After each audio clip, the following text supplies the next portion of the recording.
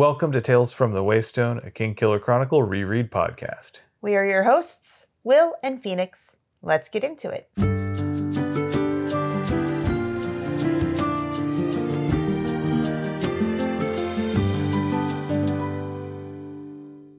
Welcome to Tales from the Waystone Season 2, where we're taking a brief break from The Wise Man's Fear to discuss Patrick Rothfuss's newest release, The Narrow Road Between Desires. This expanded reimagining of the Bass-centric short story The Lightning Tree came out a couple months ago, back in November to be specific. This week we're tackling the final third of the book, Moonrise Through Midnight. We hope you enjoy. As should be obvious, we are spoiling the end of this. Just gonna say that once now, and then again in about a minute, just so that you all are fully aware of that. So before we begin, let's get some disclaimers out of the way. First of all, we are in no way affiliated with Patrick Rothfuss or his publisher Dog Books or Nate Taylor, though we have met him a couple of times at Comic-Cons. Also, we assume that you have read all of the stories to do with Kvothe and Bast and the Four Corners and all of it. So if you haven't and you don't want spoilers, this might not be your podcast to listen to. But if you're all in, we're all in. Also, a word to our community, please be kind to yourselves, one another, and the creators of the worlds that we love exploring. And we are going to, yet again, spoil the ending of this brand new reimagining of a book that is a few years old now, that we already spoiled the ending of like 6 weeks ago. By the way, Rosebud's a sled. You're welcome. Jerk. Let's go ahead and jump in, shall we? Yes. So we start off with Moonrise Sweetness. It starts off with a little bit more meandering from Bast involving him ignoring a cat, which I'm honestly a little bit upset about. I knew you would be. Of course, you do not ignore a cat when it needs pets. In fact, actually, you have been scolded by a person on a Zoom call who heard Sokka yowling at your door. Yeah, he was like, "Is that a child?" I'm like, "No, it's my cat." He goes, "Will, you go pet that kitty right now." I'm like, "Okay, I will." Our cat is spoiled. And then we get a little bit of a description of the Williams farm. This is a very expanded description. One of the things that Bast notices is that pretty much all of the farm parts, so like the barn, the fields, all of the general equipment are in states of disrepair. The fields are fallow. They obviously haven't been worked for quite some time, probably because Jessam spends most of his time out hunting and drinking and leaves everything else to his wife, Nettie. And then in contrast, the areas around the actual house, the dwelling, which include the animal pens for the 3 goats, and then the garden where she's got some neat rows of carrots set up, are actually in pretty good shape because that's what Nettie has the time and expertise to attend to, in addition to all of the work of raising their children. There are 3 of them. One of them is still breastfeeding. So then we get our first meeting between Bast and Nettie. This has also been a little bit expanded. Just to reiterate from the last 2 episodes, we're mostly going to touch on what has been expanded rather than a direct retelling of the story. If you want the entire story and to know everything that happens in it, you should read the book. I think Nettie gets a little bit more filling out here, and we also learn a little bit more about how the village at large views Bast. They seem to view him as handsome but simple. I think they touched a little on that in the previous iteration of this, but I think it feels more shown and not just told. Yeah, like he's sort of the sweet but dumb himbo who comes around and everybody's generally happy to see him. We also get the sense, though, because we know about Bast's inner monologue, he is anything but simple. And I think this kind of speaks to the way that neurodivergent people are oftentimes flattened down into a simple version of who they are, to just the outward expression of their various conditions. And inside, there's a lot more going on. Like we see Bast really struggling and trying to puzzle out ways to work with the way he views the world and how he adapts that to fit new stimuli and new information. I think Bast plays into other people's expectations and views of him to his own advantage sometimes. Clearly, new mom, Nettie, not self-conscious at all. She's feeding her child, and Bast makes a show of looking at the baby, which also means he gets a peek at Nettie. And they both know it and then carry on the conversation as though they don't. I kind of get the sense that compared to the original text, Bast's interaction with Nettie here feels a lot more like a seduction. Like you feel each of the steps along it and her responses to his various ploys. Ploy isn't really the right word. Each line of dialogue, you can see him furthering that sort of seduction in ways that felt a little more abrupt in the Lightning Tree. I think they fell a little flatter because we didn't have as much of that playful flirtiness necessarily in the Lightning Tree. I think that the Lightning Tree itself, a lot of things are a lot more abrupt and a lot more lecherous because of it, because we don't get motivations in the shortened text, where we've seen his motivations and how he is actually respectful of people. He's just that type of person where he is charming and it comes off very flirtatious. Whether on purpose or not is up to us to decide, and I think that it is on purpose. And I think it's important to remember that he's also trying to make sure that Nettie understands that she is valued as a person and not just worthy of being an abuse victim. She has agency. She can choose how to respond to everything because throughout all of it, Bast's words can be taken in multiple ways, and she can choose how to take those. And every interpretation there is the ability to read it completely innocently. I'd also say that it goes along into playing up the idea that Bast is at the end of this interaction when he says he has something to show her. I think both the Lightning Tree and this are trying to do a misdirect of what his actual motivations are, which is to help Nettie capture the queen bee of the wild hive that he was told about earlier, and make it almost seem like, and then the camera pans away and they go off and fade to black. Correct.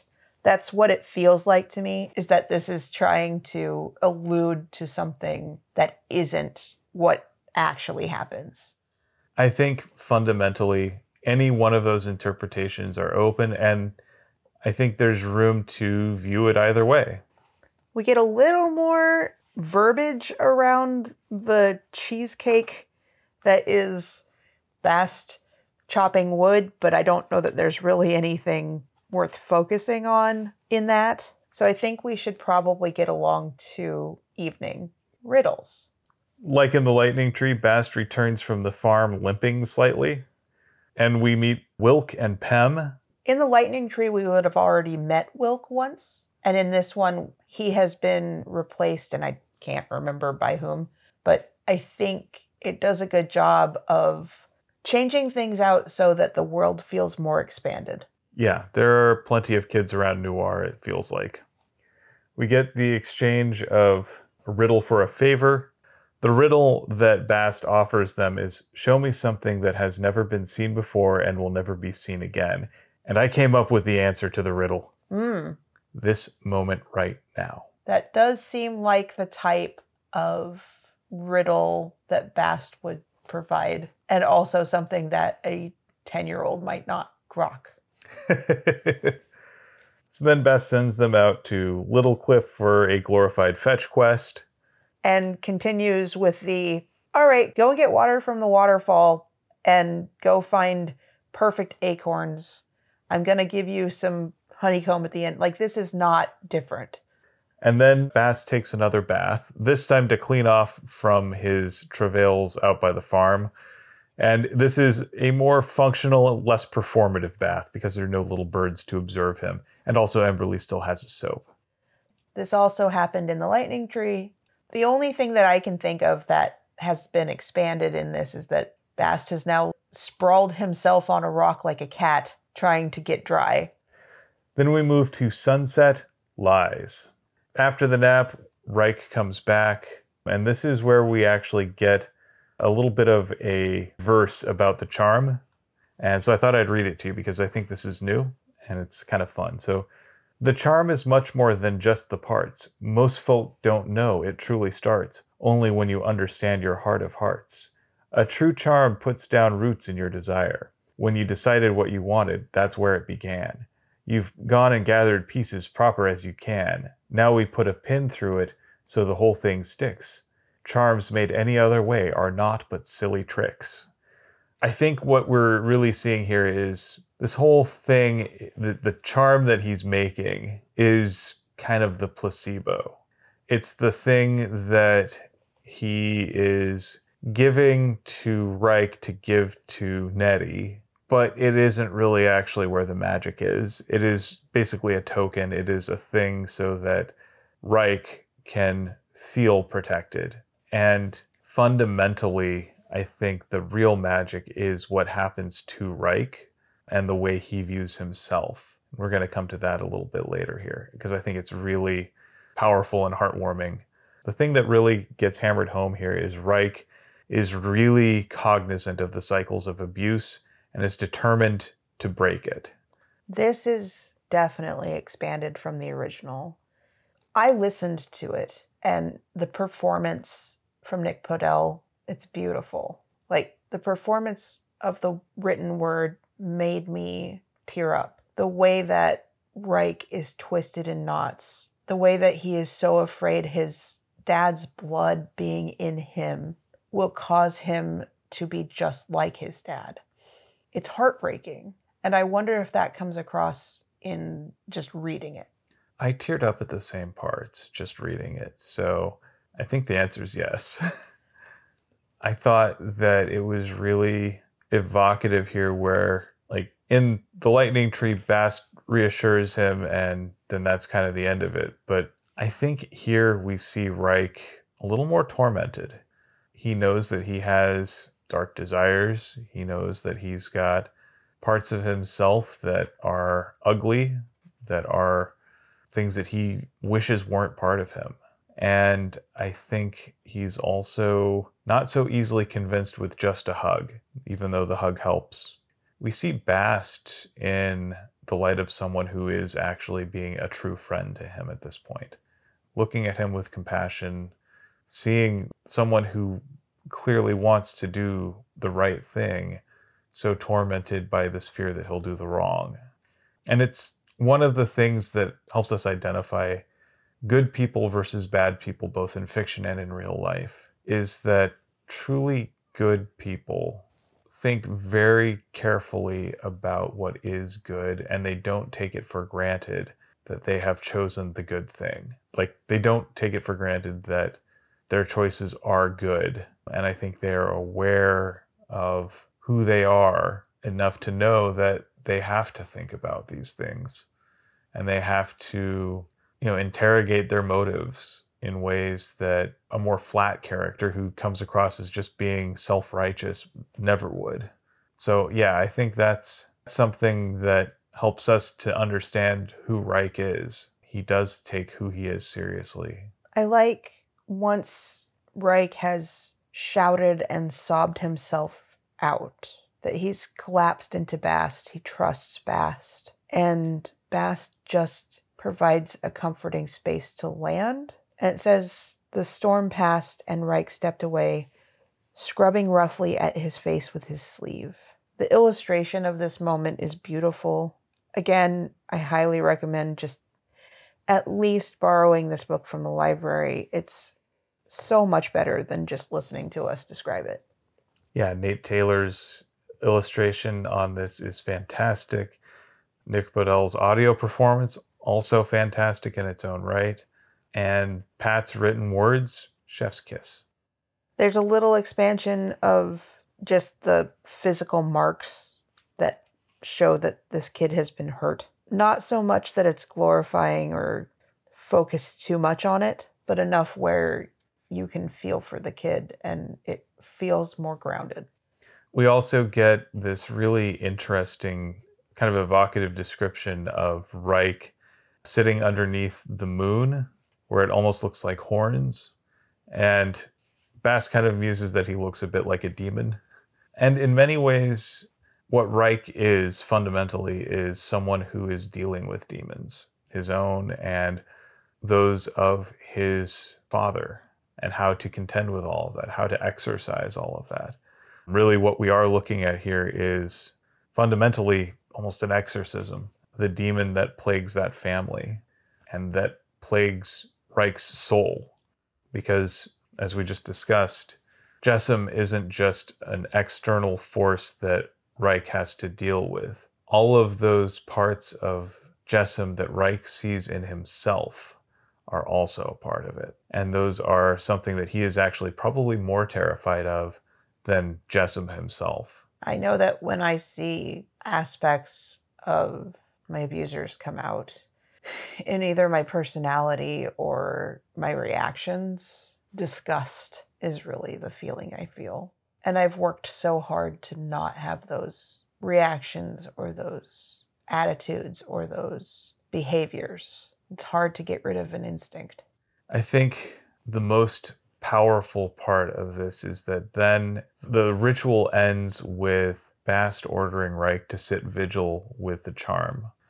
And this vigil is more about that meditative self-reflection that Reich hasn't really allowed himself to have. Perhaps because he's afraid of what he'll find out. Perhaps because he is thinking kind of in a solve one problem and then the next problem and the next problem mode. He doesn't want to slow down. But this part is important. I think it's that period of contemplation and understanding who he is important, who he fears he is, all of that. Another part of this that has been expanded only goes to make Bast's dual nature as kind of caretaker or protector and wild creature more apparent, more in the forefront. When Bast is helping to make this charm, he starts acting more wild, more menacing. The laughter that spills from him is not necessarily mirth. He sees the moon above Reich's head in that way that makes it look like horns and sees Reich as demon-like. And he just can't help it. The moon is a trickster. The moon is almost sentient in these stories, but we don't know exactly what its symbolism is yet, what its significance really is yet. What we do know is that of all of the celestial bodies in Temerant, the moon is the one I think that is most present in the minds of our principal characters, both protagonists and antagonists. The moon is critical to understanding the Fey realm. It's critical to understanding the war between the Namers and the Shapers. It is a fundamental part of understanding Kvothe and Denna. So I think we should stick a pin in that because it's going to come back in a few chapters here. Our next little bit is like a sentence. It's Twilight, Carrots. It has its own little chapter, and it's essentially just, I think Pat didn't know where to put this, so it's its own thing. It really reminds me of Muppet Christmas Carol, where Rizzo is continually forgetting where his jelly beans were, and then he realizes he had them with him this whole time. Except Bast does not have his carrots. I would like to point out one thing that we are not talking about is the imbrals that are depicted in each of the titles. I don't particularly want to go too far into the mysticism or the symbolism of them. And also, I think that y'all should read it, look at the pictures, look at the illustrations. If you have any theories or thoughts about the imbrals, about the illustrations, join us on our Discord. Talk to us about it. I'd love to have these conversations with more than just Will. No offense taken. More than just you. Not instead of you. So then we get to Night Demons. This will be a familiar scene for a lot of our Name of the Wind and Wise Man's Fear folks because it's back at the Waystone with the usual Felling Night crowd of Graham, Old Cobb, Jake, Smith's Prentice, etc. It mostly reads the same as the Lightning Tree, but there is less of a focus on Crazy Martin being kind of a white knight because he's helping Cobb instead of a lady from town. And we also get a little bit more that, yeah, it's not just that he is dysregulated in how he responds to these sorts of instances. He does have some neurodivergences that I think are pretty relatable. He will go down a rabbit hole about any number of seemingly mundane things. And yeah, for people who have ADHD, such as myself, I think we all know what that's like, getting caught in a conversational rut, so to speak. Or taking someone along for a ride down a road they didn't want to go or didn't know that they wanted to go. It's the whole reason we have this podcast. I'm glad you've wanted to go down the roads with me. Yes, I love them. I love it. It's delightful. I learn so much and I enjoy our conversations a lot.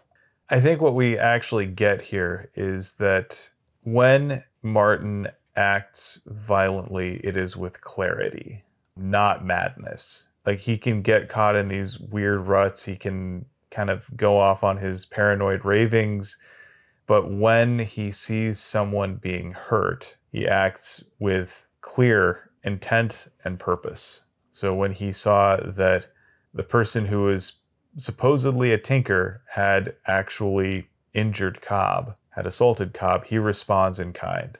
There is no hesitation to him, no madness to him.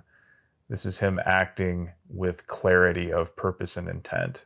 He is someone who behaves with a clear compass. We also find out that Jessam isn't too well liked. I think it is very important to point this out. He's not looked fondly upon. This isn't like the whole town agrees with Jessam and looks the other way at his behavior because he's viewed as important in the town or viewed as respected in the town or any of that stuff. And I don't think he'll be missed. In the Lightning Tree, there's a sense that the crowd of adults views him as just kind of a harmless crank who does his thing or whatever. And they don't necessarily much like him, but they give him a certain degree of regard. That here they recognize, yeah, he has a lot of seriously problematic behaviors, and he is not a valued part of our community because he is a problem person when he is drunk, and he is drunk quite often. And it isn't just that he terrorizes Nettie and the family, it's that he's a bad member of the wider community as well. And so there's less of a sense that they're more complicit in the way he treats the rest of the family. So, like before, we get that Jessam has supposedly been into Martin still, and Martin knows this and is now gunning for him. It's made more clear that Martin is looking for repairs to his equipment, and the link between Bast smelling like alcohol and the damage done to the still and Jessam falling down the waterfall, like the breadcrumbs are closer together. I think it's more clear that Bast probably framed Jessam for this. Yes. And we don't know exactly who did the beating of Jessam or who chased him. But Bast's knuckles give us a pretty good clue. Though he could have been injured getting the bees. Probably not that injured. I also wonder if Nettie was involved in this as well. How much does she know? Right. Bast does pipe up, this is different from the Lightning Tree. Jessam's not coming back. What do we think happened to make that apparent, to make that happen? Were there words exchanged? Were there threats? What is it that makes Bast so sure? And is it magic? How much of this apparent magic is actually magic? It has a little bit of, and you were there, and you were there, and you were there to it. I think some of it's true. Not all of it's literal. So then we get to midnight lessons, and this is the part that really got me. I have a question. Was this in a different order in the Lightning Tree? This did not show up in the Lightning Tree. That's what I was wondering, is did any of the events in this show up before? Because it seems familiar. I think really what it's doing here is this is a debrief between Bast and Reich that really didn't happen beyond that sort of cathartic hug. Mm. But this is something that speaks to a deeper emotional and maybe even metaphysical bond between the two of them.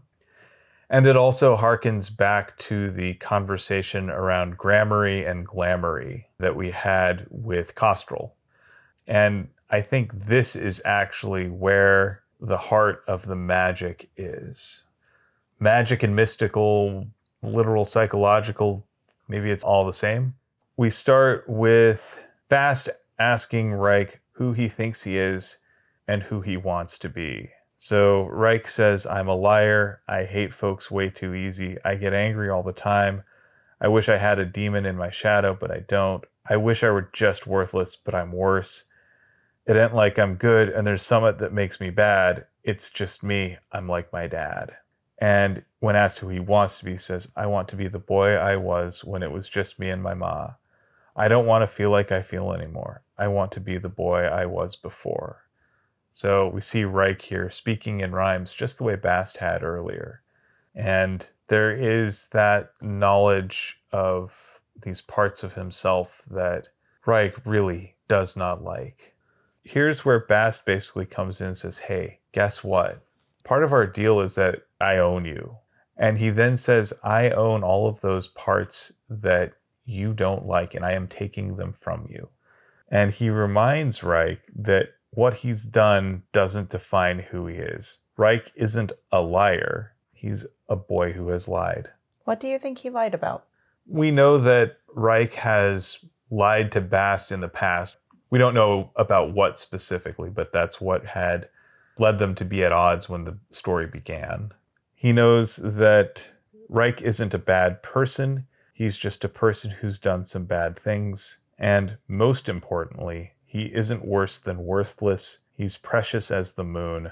You know, when I think about going to therapy and things like that, one of the things that I've had to work out of, one of my habits, is when I define myself, when I say, I am a bad person because I've done blah, blah, blah, or when I say I am and then put whatever noun you want on there, that becomes a limiter. I'm lazy. I'm unmotivated. I'm bad at this thing. Right. When I start making I am statements, those end up limiting my conception of who I am or who I can be. And they enable me to really focus on those parts of myself that I don't like. They force you into a negative thought pattern where you define yourself by your worst actions. And instead, it's much more helpful to remove those character judgments. So to say, I have done these things, you can't erase the fact that you've done things in your past, whether you want to or not. And so here, Bast is reminding Reich that he has done things, but those things don't define him. And they don't erase his intrinsic worth as a person. He is not worse than worthless. He is precious. If we're going to do any defining, any value definitions have to start with this: you are precious, you are valuable, you are good. And we see sort of a weight lifted off of Reich's shoulders. And this is where we get that callback to the conversation with Kostrel, where grammary is not necessarily changing something by adding something that was never there or making it into something that it's not, but rather transforming something by amplifying things that were already there and bringing those to the forefront and emphasizing them, like cream on icing on cake. Like Reich was already a decent kid. The person that he wanted to be was there within him all along. What Bast has done is exercised that demon and said, you know what? I think you're of value. I think that the things that you've done don't define you. I'm freeing you from those. I am saying that you are a person of worth and value, and all of these things are true, and you're going to believe that they're true. And that belief, it is sort of a self-fulfilling prophecy that I am of worth, that I am of value, that I can do wrong, but when I do wrong, it doesn't mean that I am wrong, that I don't have to just be who I was on my worst day, that my worst impulses define me. I think that's where the true magic here is. And I think this is the magic that Bast is actually weaving. One of the things that you and I both talked about a little earlier here that comes out of this is it involves sort of that circular motion. Everything making a Widdershins turn and then a Diesel turn around the tree. That sort of circular motion, which calls to mind the circle of the moon and the circle that it makes around the planet. Like even the circle that we've got of dawn through midday, through evening, through midnight, that revolution. The rotation, the spinning. We also discussed how this seems similar to the magic that Ari does in the Slow Regard of Silent Things. It seems very similar. I would say the language of this part, of all of the Fae parts, is so similar to the entire language of the Slow Regard of Silent Things. That tumble, that cadence. And I think that it's not accidental in any way. And it may actually have been influenced by Pat reading this story to his kids who love the Slow Regard of Silent Things so much. They may have given him at least encouragement and suggestion, who knows, to incorporate more of that into this story specifically. But regardless of where it came from, I think that it is a benefit to this story, a great addition to the original. I agree. The line between emotional and mystical is very thin, and I think this one manages to walk that line just in the right side, and it does it well. Gives Reich the closure that he needs, and it also gives Bast something deeper beyond just being sort of the trickster.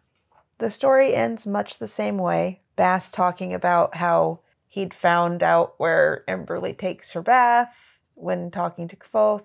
He has the conversation about falling out the tree, and it just hammers home how he purposefully missed the rocks and the mud. And it has the same resolution of, what's more, I heard that Nettie Williams caught the queen bee. And the best thing about this is the end illustration shows Nettie with her children, showing them how to collect the honey. And Reich, whose pants clearly are worse for wear, little too short, obviously worn knees. There's a little bee patch, much like Bast's little sheep patch, just covering that knee now. I think also this is a reminder that with Jessam gone, the family needs a new source of income, and Bast has helped to make sure that they have that in the form of these beehives. Nettie can now make candles, and they can also pollinate some of the local farms, and they have honey that they can sell as well.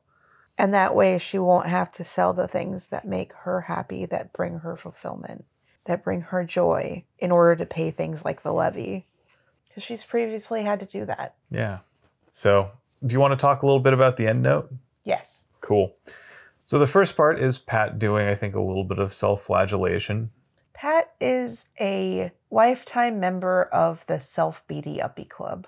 I don't think that's an exaggeration. I think that he internalizes each and every nasty comment that he sees or hears. And I think that it's incumbent upon all of us who love his work to stop doing that.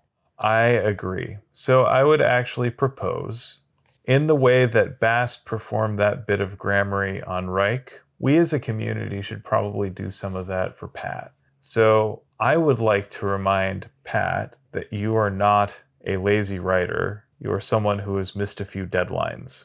He is a person for whom deadlines shouldn't define him. They shouldn't be the definition of his living. Exactly. And you are not a procrastinator. You are someone who has chosen to value other pursuits over time, for good or ill. I feel very strongly that he has chosen his family, his boys, over his fans, which is, I think, a beautiful thing that he has chosen to do, considering how ill-behaved a lot of his fans are, and also how just lovely each description of his boys has ever been that I've ever heard, that I've ever read. It is clear that he feels such love and joy in being a dad. He is someone who has chosen to delight in the work of raising his two children, which is no small amount of work. And he is clearly putting effort into making sure that they are raised in a loving fashion. So let's all take that moment to do a little bit of grammary and take that to heart. So I think if we want to talk about the cream on icing on cake, we need only listen to Pat talking about Oot and Cutie, right? Like the way he talks about them, he is clearly coming alive when he talks about seeing the people that his children are becoming and growing up into, seeing them express kindness and empathy and joy and wonder. We get the sense here that maybe the fans that matter the most to Pat aren't us, and nor should they be us. They're his kids. Those are the people whose opinions truly matter to him right now, and that's as it should be. That is for the good, and he clearly wants to do right by them. Like, Pat Rothfuss doesn't owe any of us listeners here a god Darn thing. His obligations lie with these children that he loves and cares for and raises. I'm going to let our listeners enjoy Pat's words more than try to condense his beautiful author's note. You should read it. You should also read the author's notes that he posted on his blog that aren't printed in this, because he didn't feel like they served the purpose he wanted them to for this book, but they're still of value. So with that, let's get into our 7 words. So I had the words from the book this time. So I've got a few options here. Tell me who you think you are. Tell me who you want to be. I like those. And then I've got, you are just a boy who lied. And then we have, so what did you learn today, Bast? And then the one that I actually chose was, you are as precious as the moon. I think that is a wonderful reminder for those times when we are feeling worse than worthless, when we're feeling like our flaws define us, when we feel like we're stuck in a rut, when we think that things can't change. I think this is a good reminder. I think all of you need it too. I don't know when you'll need it, but there's going to be a time when you'll need it. So just remember that. Well, in that spirit, my 7 words go pretty well. The Self-BD Club is permanently closed. It's something that the two of us have reminded ourselves and each other. We are both very aware of our flaws, and we both have a tendency to berate ourselves for things that we should have done. In my case, some of those are things I should have done 10 years ago that keep popping up in my head and tormenting me. Sometimes it's something I should have done 10 minutes ago, and that, again, that torments me. Making wrong decisions, saying something that I didn't intend to come across in a specific way, making choices, making messes of things, second-guessing myself. But you look at me and you say, if I'm not allowed to beat myself up for things that I've done that are ultimately not that wrong in the grand scheme, then neither are you. Yeah, it's hard to put into words just how important that is. Terrible for podcasts, I know. But yeah, I think it's something that we both have to remind ourselves of. And when we call it the Self-BD Club, it makes it a little easier to see it for its ridiculousness. Yeah. And helps us to sort of refocus on what are we going to do now? Also, I leave it to every single one of you that is listening to this to figure out where compound words or hyphens exist so that that is 7 words. And like Bass says, the question, what do we do now, is perhaps the most important question ever. What's done is done. And now, fundamentally, the question is, what do we do now? What is the thing that we do next? How do we move forward? We don't live in the past. We can't live in the past. We shouldn't live in the past. We have to live in the now. I think that that's a great place to stop for today. I think so too. Thank you for potting with me. Thank you for potting with me. And thank you for listening to Tales from the Waystone. Next time, we will be back to the Wise Man's Fear. I don't know where we stopped. I think we were on our way to the Adem. Yeah, that sounds about right. I don't know what chapters. I apologize greatly. But in the spirit of the doors have been shuttered on the Self-Beaty Yuppie Club, I'm not going to be mad at myself for not having looked to see where we're going next. We'll figure it out. And with that, I would love to say thank you to our friend Shawnee Jang for our theme music. And many thanks to Patrick Rothfuss for creating a world that we've loved exploring. And also Nate Taylor for illustrating the damn thing. I gotta say, I think that the entire book publication with the illustrations and love and care that went into everything, it's such a beautiful experience, tangible object, story that is now going to live in my brain for as long as I'm around. I find the entirety of it to have been so worthwhile and so lovely. And I love that Pat made multiple stories where there's not just a bunch of conflict. I love that the climax of the story isn't about fighting. Yeah, it's really about that emotional element. Any of the conflict is happening mostly off page. Well, any of the physical conflict. But the real emotional heft is there in that conversation at the end there between Bast and Reich. The book really carries all of that through.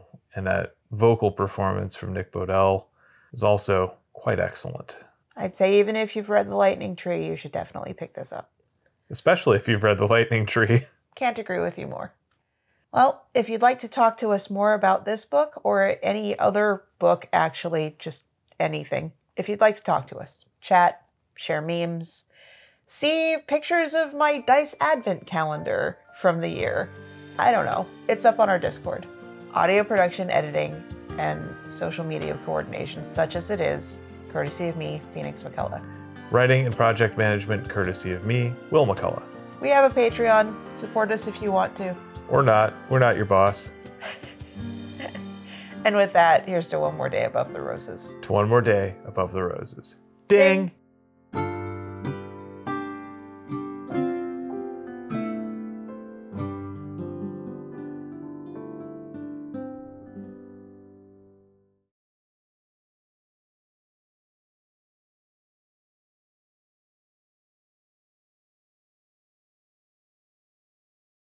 This expanded reimagining of the Bass-centric short story The Lightning Tree came out just